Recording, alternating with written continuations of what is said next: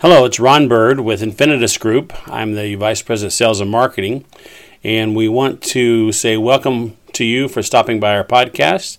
And today we want to cover about what is needed to get a quote if you're planning to sell group products. Group is a good way to add extra income to your portfolio. We love dealing with groups where we can offer ancillary products and worksite products. Some of the products that we'll have available is dental, vision, short-term, long-term disability, life insurance, voluntary life insurance, and these products can be sold or quoted with employer-paid or strictly voluntary. And then when you get to the worksite side, we're looking at cancer, critical illness, accident, hospital indemnity plans are just a few of those. And again, those can be employer-sponsored or strictly voluntary, either way, however they want to participate in those plans. So, to get a quote, we have these forms available on our website. If you haven't been to our website, first of all, you will need to go and set up your account, and then you can get to the back pages of all the broker products that we have available to you. We have tutorials.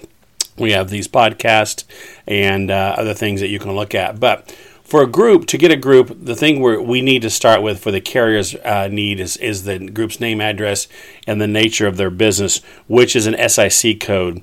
If you want to find their SIC code, you can Google that. Just say SIC code for plumbing supply or SIC code for farming, and they'll be able to find that for you. We need an effective date when the group wants their benefits to start. For the agent's compensation, any type of commission that you want to receive on that, we can ask the carriers to include that. They do have mostly a level contract for an agent, but it varies from carrier to carrier, and product lines are also. We will need to know the employer contribution status by line. Are they paying for the life insurance but not the dental insurance, or vice versa? We need their current plan design. If they have a booklet or certificate or a policy, that would be the preferred part. But we need to know what plans does the employer want quoted. We want you to quote our dental, vision, life, disability, critical illness. Let us know those lines to cover. And then most importantly, we need to know their current rates, or if they have renewal rates. So that way the carriers can look and see, and we will also look and see if we're competitive. If we're not competitive, then we won't offer that quote to the group. So lastly, the biggest thing is we need a census. If you can get a census, you have to have those for life. We need the employee's date of birth and their gender. For short-term disability, we need their date of birth, gender, and their salary, because this way the carriers are insuring their paycheck, so they need to know how much money they're making. And then for long-term disability, we need date of birth, gender, salary, and occupation.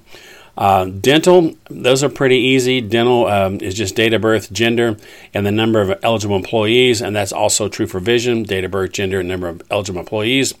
For medical, it gets a little more complex here.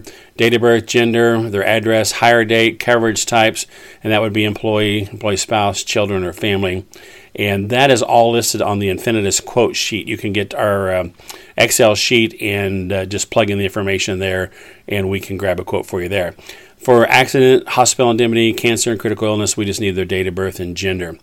When you get to larger groups, over 200, then we need a little bit more information, and that's where the carriers want to look at claims.